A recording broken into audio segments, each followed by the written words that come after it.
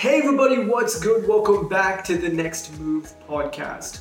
And if this is your first time on the show, we're a podcast that shares the strategies, stories, and tools behind people who are making an impact in their fields.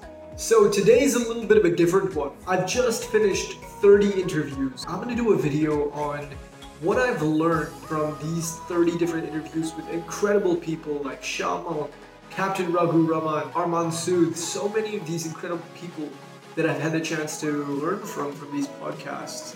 And that's probably been, the greatest thing for me, as well as being able to share this with you, but also just taking the learning from these people. And there's been 5 major things that I feel that I've learned so far. I've learned many more, but here are the top 5. So the first major learning that I've had from this podcast is the idea of focus. And I've learned this from many people I've interviewed, but specifically Captain Raghu Raman. And I'm gonna put that video in the information box above because it was a great one. But he talked about the idea of focusing on one thing and then moving to the next. And he used this analogy of hitting nails on a table. If you have all these nails on a table and you just hit one at a time, nothing will ever go in. But if you just focused on hitting one nail into the table, you would have finished it much quicker, so you're more efficient, you did it properly, and you didn't half-ass anything. So it's basically like we can apply that to our lives in several ways. If you have so many things going on, nothing is being done effectively. And I know that's something that's been an issue with me. There's so many things I'm trying to do, but nothing ever gets done properly. So if you just focus on that one thing and then move on to the next, it'll probably be done much better. You probably would have learned more about it. So that is my first learning. So the second biggest learning from the podcast came from my interview with Ayush Jha, who's the founder and CEO of Clairco.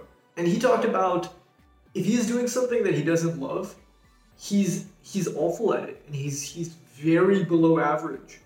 But if he enjoys doing something, he can actually sink his teeth into it and push very, very hard to ensure that it becomes successful.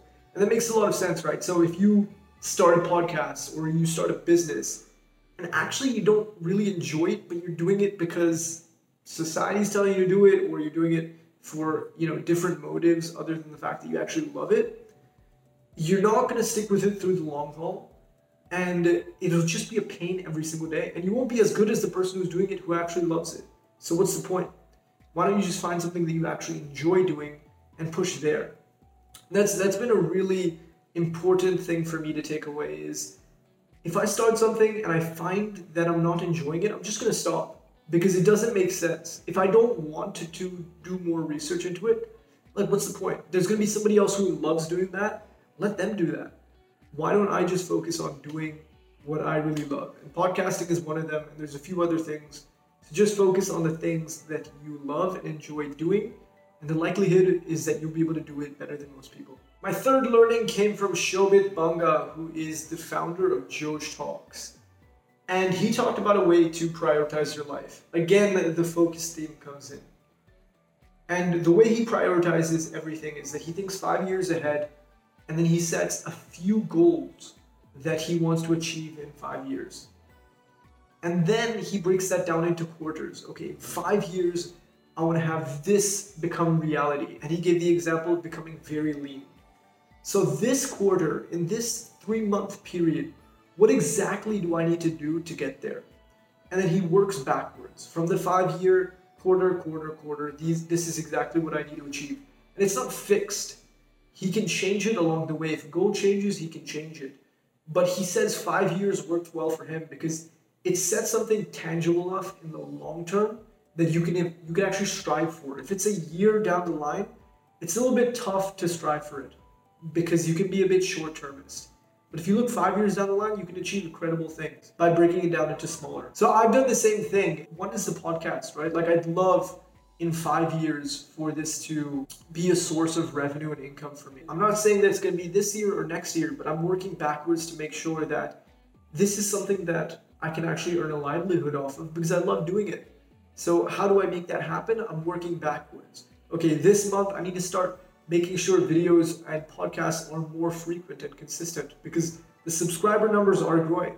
So I need to make sure that the content that the subscribers like is coming to them. And it seems like interviews are that thing. So I need to make sure that that's there every single week. and then break it down further. And you can do that so many things with getting fit, with finding somebody that you want to get married to, or anything like that. You can set a 5-year goal and then just work backwards of what you need to do this quarter, and then you put in your notebook for the day what you need to exactly do that day to achieve the quarter's goals. So that's been really helpful for me in aligning what I want to do in the next 5 years. My next learning was from one of the most fun interviews that I've ever had. Again, I'm going to put the interview in the information box above. It was with Arman Sood, the co-founder of Sleepy Owl Coffee. And he talked about this story of how he had to get his initial round of coffee beans grinded. So he went to Starbucks to get it done because they didn't have a grinder at home. But Starbucks said, hey, look, we're not going to do this for you. This is not Starbucks coffee. So they literally just went home, printed out a sticker of Starbucks, taped it onto their plastic bag and said, it is Starbucks coffee. Please grind it for us.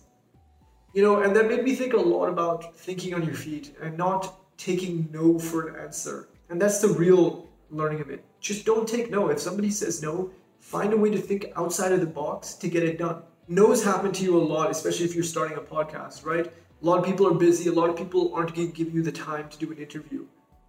But if you can find a way to make sure that it's actually beneficial for them, and you think out of the box to separate yourself from the thousands of people that are sending them emails, you're going to stand out, and the chances are you're going to turn that no into a yes. So the main thing I took away from that interview was just don't take no for an answer.